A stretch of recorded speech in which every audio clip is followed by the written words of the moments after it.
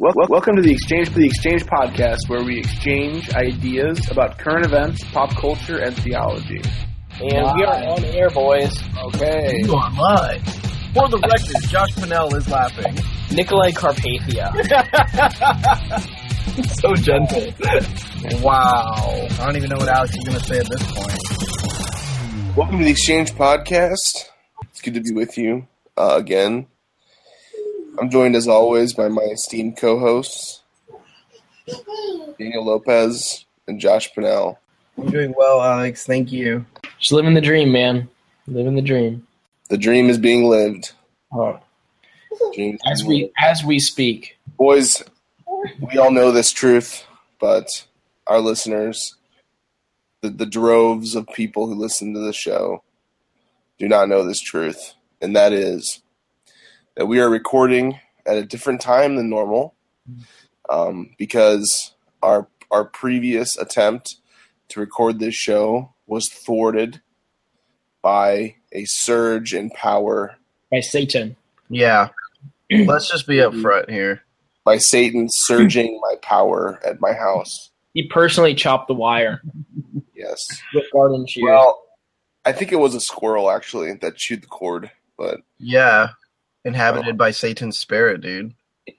Yes. No, that... whatever animal it was, we don't know. But we know that whatever animal it was possessed by Satan. Undeniable. Podcast. To stop this podcast. So, power got cut. There was rioting in the streets. Looting started instantly. Cars were being burned.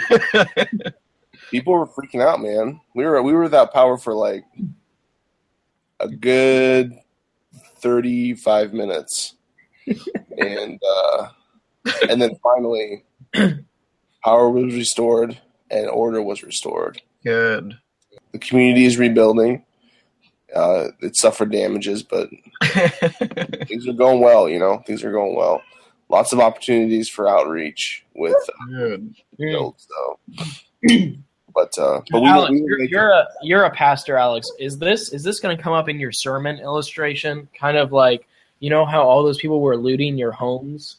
Well, that is what Christ did to the power. Oh my goodness, stop. Like, is this gonna somehow make its way into your, maybe like craft your whole sermon around this, Alex? So yeah, I'm not the main preacher at the church I work at. But I will definitely I'm sure that it will be addressed. Because 1,900 people lost power for half an hour. But Christ never loses his power. Christ does not let you down. Your power might let you down. Jesus does not let you down. Guys, we could write a whole sermon right at this moment, I think. Dude, the ways that you could exploit that power surge for a sermon is endless, man. Kind of exposit it for the people. Then you could be like, what did you do during your power surge? Did you play with your family? Did you wash the dishes? Did you read your Bible? Because your TV was out? Did you remain faithful? Priorities. Yeah. Priorities. Did you turn to the darkness? You know what I mean? Yeah. Did you let the darkness dictate how you're going to live your life? That's good stuff. Did you light a candle to light up your house? Or did you prefer the darkness? Well, boys, we are recording on December 29th. How was your guys' Christmas? Josh, why don't you go first? It's good, man. It's good Christmas. Got to Skype with the fam, which was great. We celebrate 3 days of Christmas here. So we do our family one day on Christmas Adam. We do my family on Christmas Eve and Sabrina's family on Christmas Day. We had 3 days of Christmas here, and it was pretty awesome. We went to church on Christmas morning, had a great time. Excellent. Now, when you say that you Skyped with the fam, did you actually use the application Skype, or did you use something else? So I used the application Skype for Sabrina's fam, but for my fam, we used Facebook Messenger. Because people use that word Skype for any sort of video calling. Like Kleenex. Like if it's a tissue, doesn't matter who makes it. It's not a facial tissue. It's clear. No. Yeah. Daniel, how was your Christmas, buddy? It was wonderful. I had to work Christmas Day, Oh, which stunk, but we celebrate Christmas on Christmas Eve, so it worked out pretty well. Was Starbucks open all day on Christmas? yeah. They were open from 8 in the morning to 8 at night. Wow, all day. Yeah. Dude, war against Christianity right there. Yeah. First the red cups, now keeping people away from. I mean, it's the Lord's birthday, for crying out loud. They want you to miss the party, man. His birthday. Yeah. They don't want you to see the Lord cut the cake. You know what I'm saying? They don't want you going to his house on his birthday. You should have been rioting outside of Starbucks. A one-man riot. The power didn't go out, Alex, so he couldn't. If the power had gone out, then he could have. Oh, yeah. Yeah, that's true. That's a good point. You need a reason to do it, because if power was on, we all would just been inside watching TV. But, dude, with current events like this, like my power going out, who even needs the scripture to exposit on Sunday morning? Exposit this, dude. Exactly. That's kind of how it goes. I mean, I'll find a verse that kind of correlates and tie it in there. But, I mean, really. No, this is what you need to do. You need to go on to Google search and just type in, like, Bible verses about darkness. Maybe find, like, the top 12, kind of disperse them throughout your sermon. 12 might be too much. Maybe, like, top 5, 3 or 5. Kind of just throw them in there throughout your sermon, reference them every once in a while, and then just move on. You keep talking about the power outage. Yeah, if you want to throw people off, you got to use the New Living Translation. So they won't be able to tell whether it's scripture or just you being genius. That way you get a little bit of the glory too. I'll use my own translation, but I'll make it really relevant. Okay, gotcha.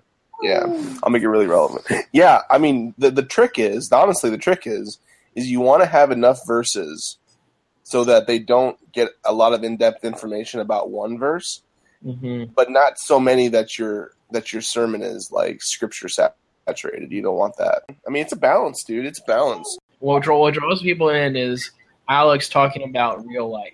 Yeah. Yes. Talking about that squirrel. Alex talking about darkness and the rioting and the looting and the pillaging. Speaking of rioting, boys, we have our first topic we need to get to. The Libertarian Republic released an article recently asking the question and exploring the relationship of Jesus and of socialism by asking the question, was Jesus a socialist? I want to throw this over to Daniel first of all. Daniel, was Jesus a socialist? Well, I think that it denies something of the deity of Christ to ask that question. So it's the wrong question to kind of come into the room with. Jesus' kingdom is not it's not a fallen human kingdom. It's a godly kingdom. It's not of our world, but it's in our world. If we had to tag Jesus with some of the words that we use today that they didn't have back then, we would probably say that he's an authoritarian. But the difference is that in the kingdom of Christ, people aren't forced to obey. People obey him because they love him, because they want to. And Jesus only gives us things that are good for us. You know, it's not about us or the whole, it's about him. So no, I don't believe Jesus was a socialist. I believe that there are definitely some socialist stripes if you look at the way he rules his kingdom, but it's a totally different category. All right, let's pass this over to Josh. Josh, was Jesus a socialist? No, Alex, Jesus was not a socialist. So I have a few reasons for saying that.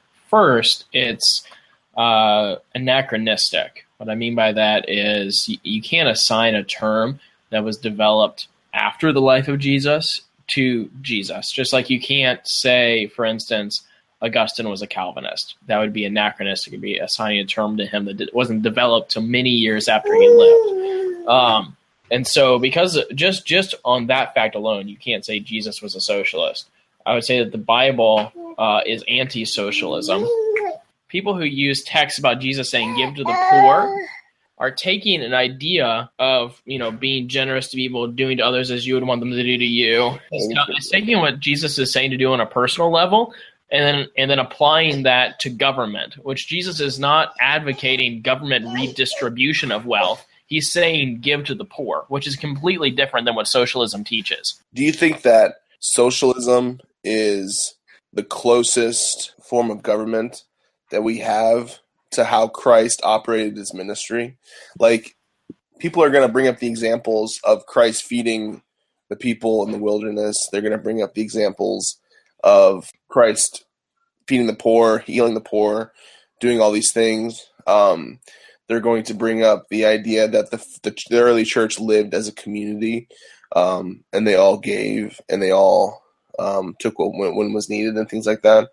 Do you think that it may not be a perfect fit, but do you think that the Bible does seem to teach some mutated form of socialism from these verses?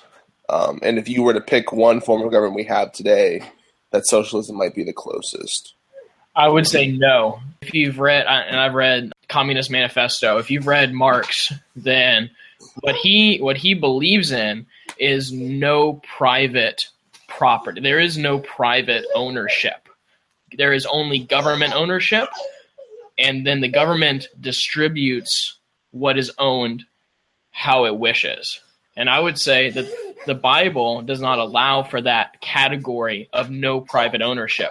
Simply by the verse, simply by saying, thou shalt not steal, which Jesus is the God of the Old Testament, so Jesus said, thou shalt not steal. Thou shalt not covet also. Those things necessitate private ownership of property. Furthermore, I think in the example of Ananias and Sapphira, also, Peter says to them, after they sold their land, they had money, and he says to them, it was yours to do whatever you wanted to with it. What you chose to do with it was lie to the Holy Spirit. Simply because the early church lived as a community and gave to a central fund and a central pool of money does not mean that they didn't have private ownership. And if you have private ownership, then you can't have socialism. Daniel, any thoughts, buddy? I'm blown away by Josh's very skillful articulation. That was phenomenal. Well, Thanks, I do. Josh. Can I give one more thought? Yeah, absolutely. Yeah. I think the text which most strongly is against socialism in the Bible is the account of King Ahab and the vineyard. So in King Ahab says, I want whatever that guy's name was. I want his vineyard. And the guy says, no, I won't sell it to you. And King Ahab says, well, I'm going to acquire it by lying about who you are, lying about your character.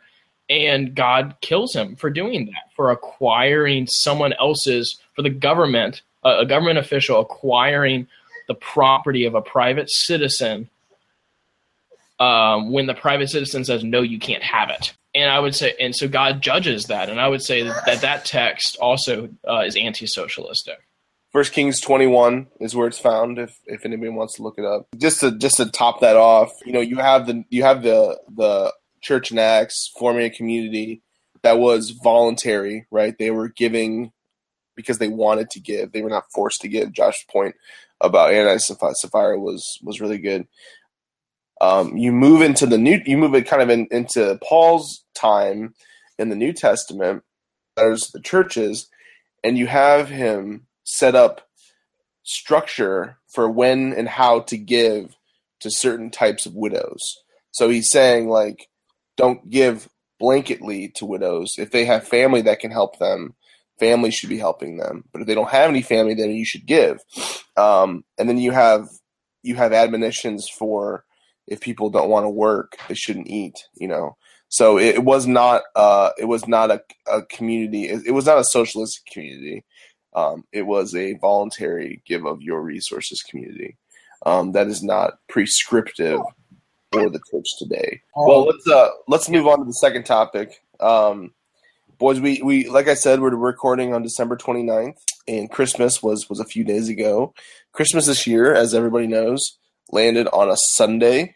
So there was some tension there between should we go to church, not go to church.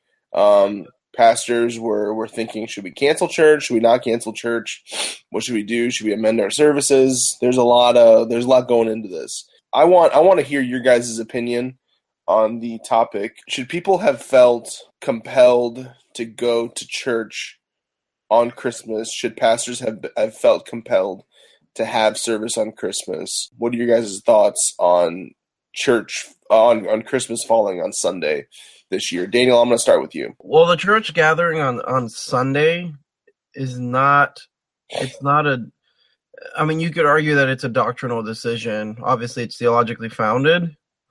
It's to celebrate the resurrection of Jesus Christ, because historically, that's when the day they decided to celebrate that, and we've always done that. But you don't have to meet on Sunday to celebrate the gospel, to celebrate Jesus Christ, to come together. You can do that on a Saturday too. Now, I think it's really cool that it fell on a Sunday, because what better day to celebrate the incarnation of Christ than on the day you usually celebrate his gospel? I think if you went to church on the 25th of December, it was probably a very joyous gathering. It was probably a very happy time, to see your fellow brothers and sisters that you love and to greet them with Merry Christmas. And, you get to, it brings the Christian context, the Christian joy of Christmas into an event, that's more public than just the 4 or 5 of us at home sitting around the tree opening gifts. That's wonderful, but I don't think you have to have that. Good thoughts, Dan. Good thoughts. Josh, what do you think about this topic, man? My church met on Sunday morning, and it was really wonderful. We actually had an abbreviated service, so it was only an hour long instead of 2 hours long, so that people could have more time with the family, which I really appreciated our pastors doing that. With that being said, I think Daniel's right. I can't think of a thing I would more want to do on Christmas than be with God's people, be in God's house, and celebrate the gospel. Dan, I would want someone to explain to me why they would not have Christmas on Sunday, and explain to me how they were thinking about what Christmas actually means. Like, defend it from a perspective that says Jesus came to earth and we're celebrating that today. I think it'd be really hard to do that. But that's not wrong. Their mentality isn't, we are not going to do it this day because Jesus came. Their mentality is, we want people to spend that day with their families. The church I go to, they did a Christmas Eve service instead. So we did everything that we would have done on Christmas Day. We sang Christmas hymns. We took time to fellowship. We had a sermon for one of our pastors. We did everything we would have done on that Sunday, but on Christmas Eve, which was a Saturday. I think it gets more complicated when you don't have a service at all. That's what I would say doesn't make any sense. I would say the day does matter because, especially from Revelation 1, John talks about how he was in Patmos on the Lord's Day, which is contrasting the Sabbath. There's a new day that God's people meet, and that day is Sunday because of Jesus' resurrection. And I would say the day itself is very important. So we shouldn't meet on a Saturday? Yeah, we should not. I would say if you're meeting on a Saturday, then the writer of the Hebrews would have some thoughts about that. That's a fair point. Good thoughts, boys. Good thoughts. Yeah, our church had a Sunday service. We met for an hour, which was an abbreviated time. It was great, man. It was great. And and everybody had their families up in service, and it was a very light service, if that makes sense. Yeah, that's exactly what we did too. So we had our whole family. So my daughter, my wife, and I were all sitting in the service together. I have to say, we were singing Christmas songs about Jesus coming and about the gospel, and it was just so much more meaningful to do it on a day set apart celebrating Christ and his birth. It wasn't really like a inconvenience. It did kind of change the day. I mean, it made the day a lot more busy. Like Sundays for us is just a really busy day overall. And then you put it on Christmas, it made it really busy. But I don't know. I felt like it was a cool opportunity. and I wouldn't pass it up. I mean, like I previously stated, what more joyous day to celebrate Christmas than on a Sunday? It just seems so consistent. Yeah, I wouldn't necessarily say that you have to do that. I don't think pastors who canceled it failed or anything. The thing is, I agree with Josh. And according to the church that I go to, according to their doctrinal statement, they would also agree that you need to meet on a Sunday. This was not a regular thing. This was a one-time circumvention of that day. It wasn't forsaking the gathering of the saints. It wasn't saying we're going to meet on Saturdays now because we don't want to meet on Sundays. Dude, but that one time turns into 2 times, before you know it, you're speaking Hebrew together, quoting Deuteronomy 6. Like, that's all you're doing, man. That's all you're doing. Bar mitzvahs. One stumble turns into falling down Mount Sinai. I'm mocking myself here. I think I tend to come across pretty strong a lot of times. So yeah, I understand what Daniel's saying. You don't want to make people choose a lot between 2 good things. You know what I mean? Like, yeah, I don't want to say that, like, I don't want to make the gospel hard for them. Like, I do want them to count the cost and to commit to Christ, you know, and things like that. But, you know, you don't want to be overly burdensome and make people feel guilty for desiring a good thing, which is spend time with their family. I don't think it's about the gifts, you know. I don't think it's about that. I think it's about the time with the family, and that is a good tradition that we have on Christmas. But I just think the cost that you pay for having a little bit less time with your family is well made up with what you get by being able to celebrate Christ's coming with Christ's bride. But anyway, boys, good thoughts on that. Let's go to the third topic now. There is a internet service called VidAngel that you can rent movies from. Well, technically, you buy the movie for $20. You own the movie now. You can filter content of the movie. I kind of was looking at it. You can say, I don't want these words to come through. I don't want this sort of content to come through.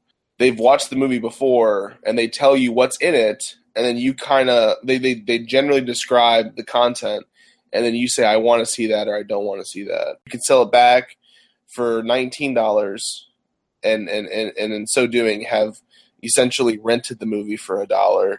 What are your guys' thoughts on VidAngel? Content filtering, objectionable content in movies. This might be a big topic that we'll need to come back to at a later time. But what do you guys think about this?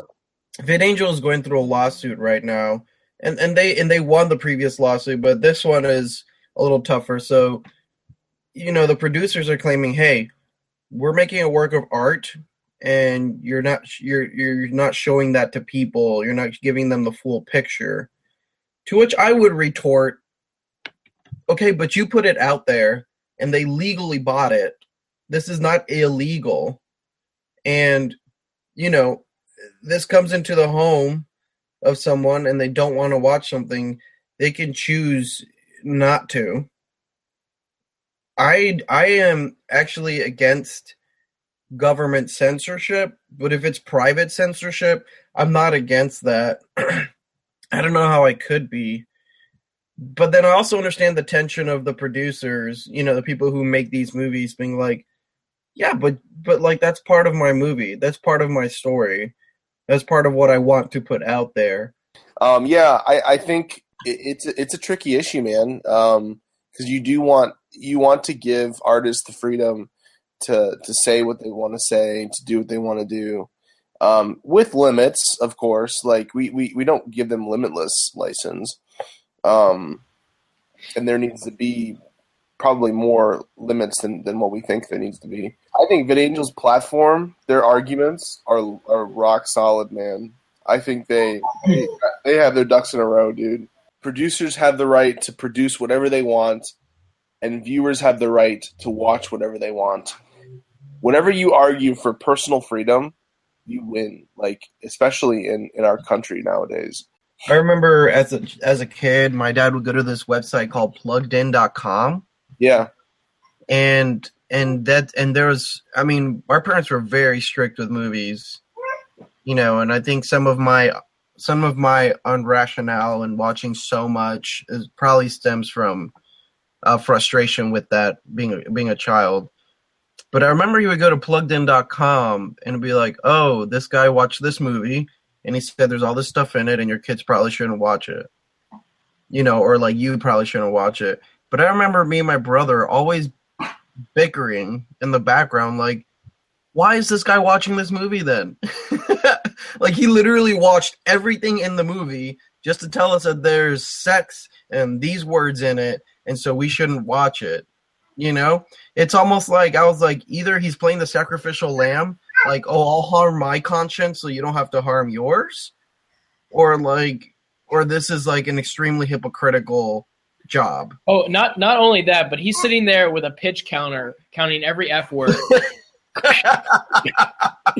It's so true. They give you the number of bad words in the film. I'm not joking. I don't know how you knew that, but it's true. 107. I'm using a pitch counter. But yeah, and what's funny, man, is I have not come across a movie on Plugged In online. When I use or Plugged In, and I use it all the time, I have not come across a movie that they've actually recommended that you watch. And maybe it's just because I'm looking up all the wrong movies on that website, but like, I've never come across a movie where they're like, this is a good movie, you should watch it. Now, VidAngel actually addresses that idea. I was looking through their frequently asked questions and stuff, and they're saying like, well, someone watched this movie, and the way that they get around that is they leave it up to personal choice again.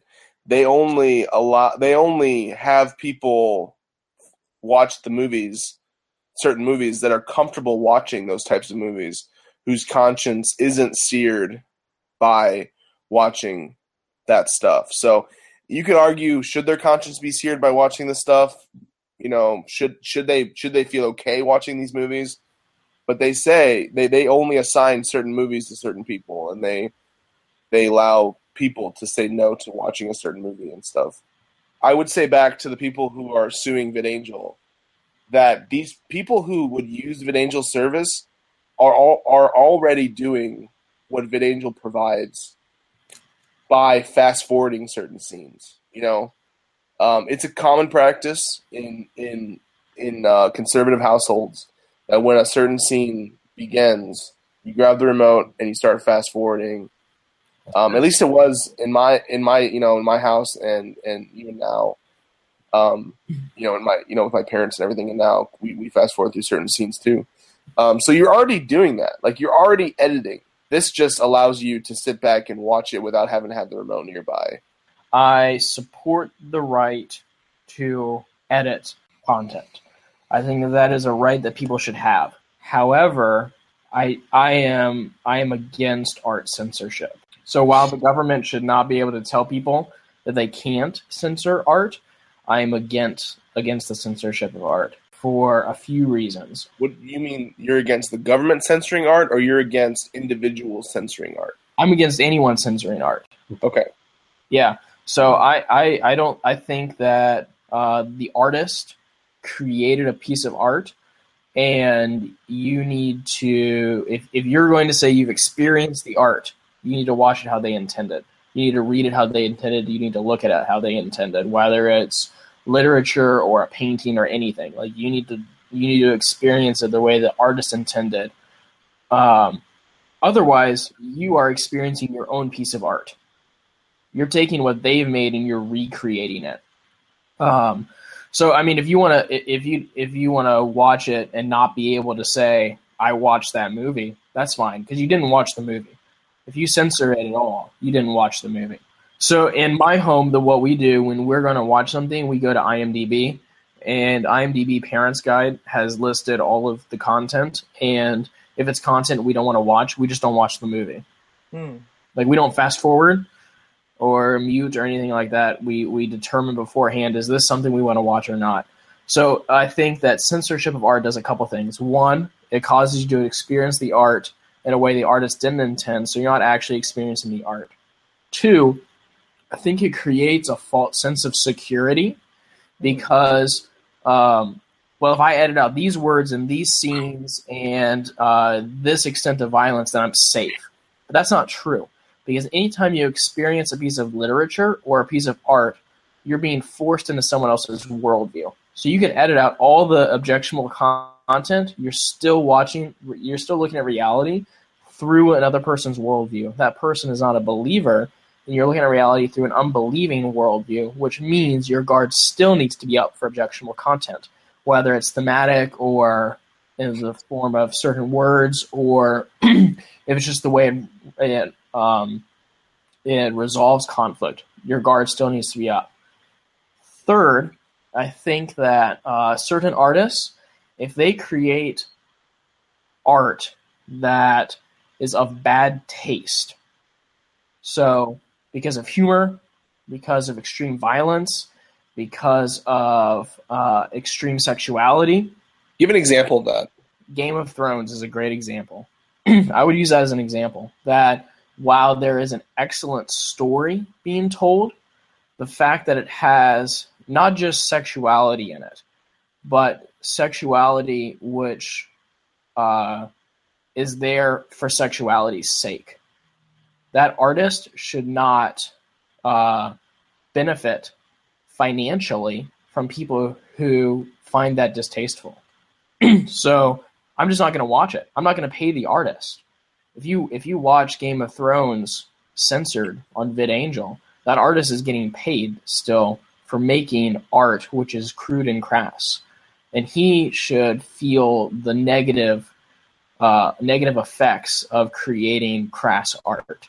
But here's the other thing: how is VidAngel deciding what is objectionable and what is not objectionable? So, for instance, someone may be watching a movie and one of the main characters has a mom and a dad, and they say, "Well, I don't have a mom and a dad, so I find that objectionable. I'm offended by that." So, or maybe they're offended by a gospel presentation in the movie because a Christian made it. How are they determining? Go ahead. They categorize it. They say violence, sex, language. Those are the three categories they seek to. And I'm asking, why don't they have a category for religion or the gospel? What if I'm watching a movie and I want to edit out the gospel? What if I'm watching Fireproof and I want to edit out all gospel or Jesus content from the movie? Oh, that's a good point. They're targeting a certain audience. There's nobody wanting to watch Fireproof that wants to get the gospel out of it. Like that audience does not exist. I think that what you said. Okay. So here's what I admire about where Josh is coming from. I think he's being extremely consistent. Yeah, I was gonna say that. Yeah. He's being extremely consistent, which I admire. I would expect no less from Josh Pennell. I get my emotions. I give my emotions too much credit, which makes me inconsistent, and I'm just going to admit that right off the bat. I agree with Josh that you're limiting what the person wanted to present. You're not being fair to the artist. But in the private home, I think you have the right to do that. It's impossible to fully experience the art the way that the artist intended you to experience it, and to get out of it everything that the artist intended you to get out of it. Because you have different experiences, there's always going to be reinterpretation in your eyes when you experience someone else's art. And artists need to be okay with that. Like, artists need to be okay with people emphasizing something in their art that wasn't meant to be emphasized, or even getting something out of their art that wasn't meant to be gotten. And I would say that because of that truth, because of that phenomenon, we have to be okay with people setting up structure to experience the art the way that they want to experience it. Wouldn't you say that there's some form of cheating to present the statue of David and put a black square over the private part of the statue? But that's part of the statue as a whole. Right. I mean, I believe the point of the statue is to say that even in nakedness, David was righteous. But there's no possible way that you've seen every inch of that statue. Like, it's impossible to take in every single detail that was sculpted into. Yeah, but that. I'm not. I agree with that. That's what I'm saying. I agree with that. But the presentation was there. You did see it. You just didn't spend 20 minutes focusing on his right kneecap. But my point is that because of that, because our minds are finite, and because we are reinterpreting art through our filters, it's impossible to experience art exactly the same way that the artist intended us. And I say that carefully, exactly the same way that the artist intended us to experience the art. And because of that, I think it's okay to set up filters to experience the art the way that you want to experience it. A lot of people in my culture are watching Game of Thrones. I want to be able to speak into that without watching the actual full version of it. I think it can be used sparingly for good measure. I'm okay with that. If you say I've seen Game of Thrones on VidAngel. Oh yeah, I'm okay with that. But you cannot say the words I've seen Game of Thrones. Sure. You haven't. Yeah. I'm okay with that. Can I ask you boys one more question? Yeah, for sure. Okay. I think it's funny to see certain people in the more conservative camps all about editing out content they don't agree with, all about editing out things they find offensive, right? While at the same time making fun of trigger warnings on campuses, at the same time making fun of people who find other things objectionable and offensive. And I think if you're going to do this, you need to be consistent. You need to be able to say, okay, trigger warnings are okay. So professors can say in their class, okay, guys, we're going to be discussing XYZ that you may find offensive. And that thing that they find offensive may be something like, we're going to be watching a video and in the video, there is a boy who has a mom and a dad who are both white. And some of you may find that offensive, and you can leave if you want to. If you're for VidAngel, I think you also need to be for that in order to be consistent. Oh, this is a huge topic, man. This is such a huge topic. Is our trigger warnings in the same realm as censorship? And I think that we need to discuss this next week. I really do. That is a great. I need time to think about that.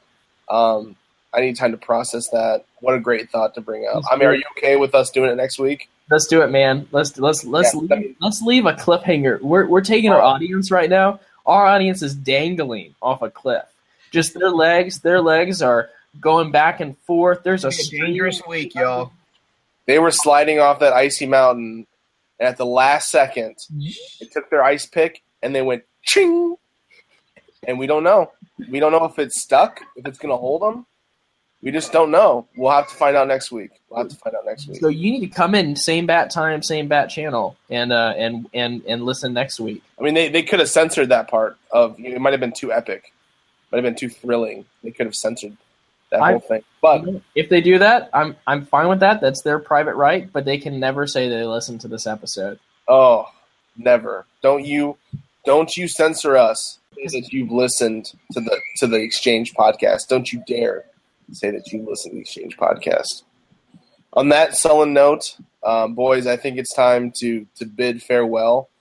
Thank you for accommodating me in the power surge of where I live in Illinois. The power surge of 2016. Oh, it's going to go down, boys. It's going to go down in history. They will be reading it as a footnote to Illinois history as an epic time of rioting in the streets. But on that note, it was a great conversation, and we will see you guys next week. For us at the Exchange Podcast, I'm going to give it a good night and good luck.